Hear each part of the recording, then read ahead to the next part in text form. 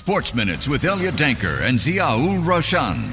Money FM 89.3. Good evening. It is now time for Sports Minutes. I'm Elliot Danker together with Ziaul Roshan. Breaking news late last night, Roshan. Yeah, some good news as well. We'll jump into it. I was going to retire. I will not know more. Daniel Ricciardo, one of the most liked drivers on the paddock, I dare say, returns to the grid in place of Nick de Vries. So he's going to be on the grid from Hungary onwards for the rest of the season. This, of course, raises a lot of questions regarding the future of Daniel Ricciardo. So, best person to talk to, a Formula One expert. He is an international F1 commentator. Matthew Marsh is on the line. Matthew, how are you? Well, I'm very well. Thank you for saying what you just said, but I'm not sure I'm the best person to speak to because I think this is all completely ridiculous. And I'm currently Mr. Angry sitting here at the moment thinking, what's going on with Formula One? Well, Matthew, it's easy to be angry in Italy, so thankfully you're a bit of a holiday, but we'll try and get the best out of you. You've already alluded to it. What's your initial reaction to the return of Daniel Ricciardo? Was it almost inevitable? No, not at all. I thought he was washed up. You know, he's had a decade in Formula One, won 8 races. In 2016, if you remember, he finished third in the World Drivers' Championship driving then for Red Bull. Looked like he could become one of the greats. You know, I was shocked that Ferrari didn't take him on at some point instead of Carlos Sainz, which they chose. But he got beaten, didn't he, in 2018 by Max Verstappen pretty roundly, and then decided to go to Renault. Many people thought that he was, you know, running away from Verstappen and going perhaps after some money. Did better at Renault for a couple of years, but against people like Nico Hülkenberg and Esteban Ocon, who are excellent drivers, but not, you know, totally world championship material. And then he got, again, very much thrashed by the young Lando Norris at McLaren over the last 2 years. So I just don't understand the point, really. I understand you were at Silverstone over the weekend. Did you hear any rumors? Was this something that was going around the paddock, perhaps?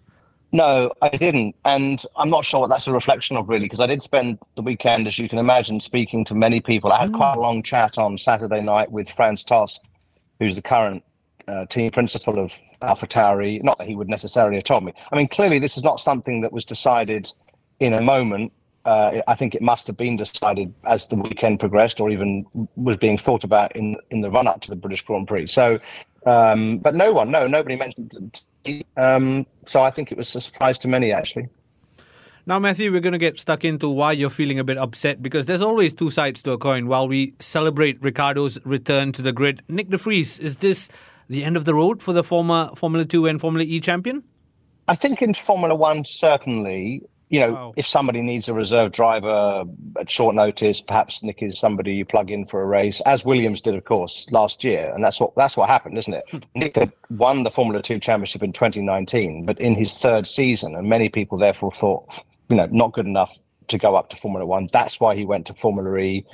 Actually became the first Dutch world champion because he won the Formula E championship in 2021. Then had that stand-in for Alex Albon last year at Williams, at Monza, where the car suited the track, finished ninth, became suddenly very fashionable, and was taken by AlphaTauri. We can come on to why they did that, which is ridiculous. But, you know, I think he's got a very solid career in motorsport, perhaps in sports car racing, driving in the Le Mans 24 Hours, which is on a resurgence at the moment, maybe in IndyCar, following other F1 drivers like Romain Grosjean and Marcus Ericsson. I mean, he's got a good career going forward. He's now a former F1 driver, so he can command more money and so on. But no, I don't think we'll see him driving in Grand Prix anymore. What does this mean for younger drivers at the same time?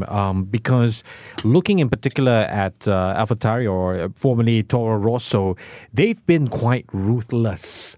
Is this a team I want to stay away from if I'm a young driver? I think in some ways, yes. I mean, the problem for young drivers today is that it's so expensive to get to the junior categories, Formula 3 and Formula 2. Put it into context, a season in Formula 3 costs you €1 million. A season in Formula 2 costs €2 million. And you're going to do 3 years at least in those two categories combined. So we're looking at, you know, somewhere between just doing some maths, 4 and 5 million euros. You know, who's got that kind of money? Yeah. It's nonsense. And so you do need to get into one of the junior driver programs. Luckily, the top teams, Mercedes and so on, do have programs.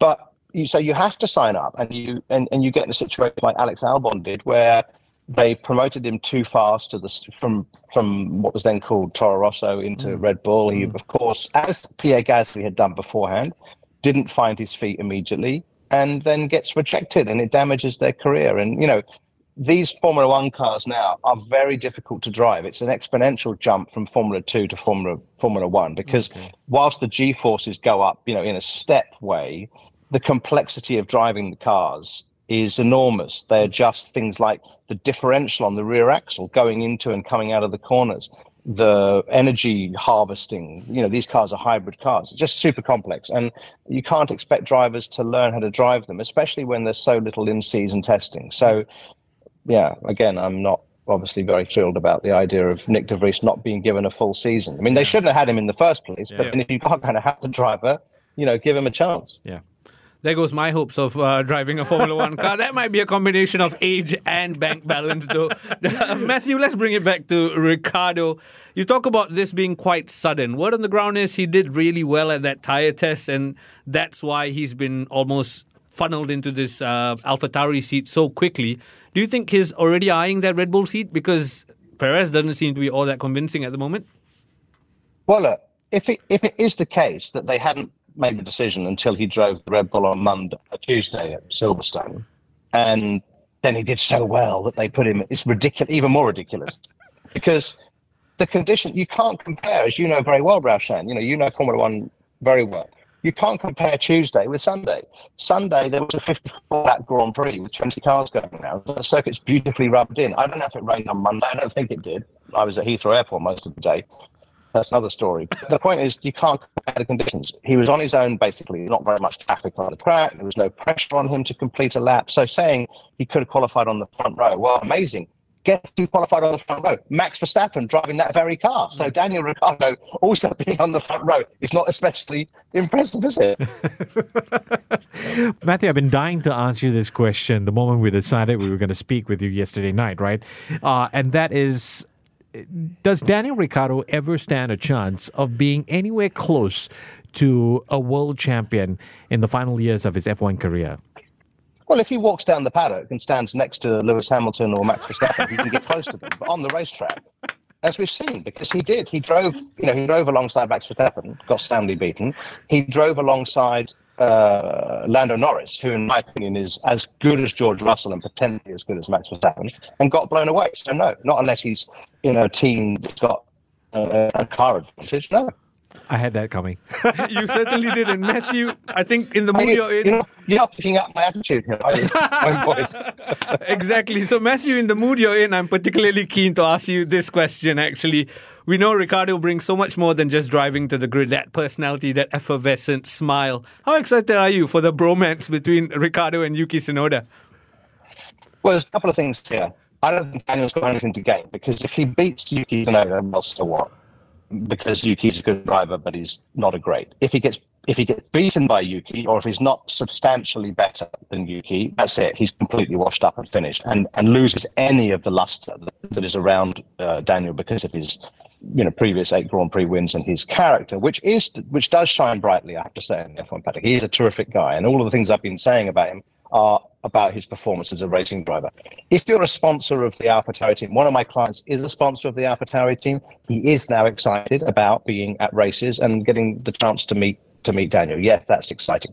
If you're one of the engineers on the team, and this car is bad. When I had that chat with Franz Tost I mentioned, he described the car. I won't repeat the words he used because they're not particularly complimentary.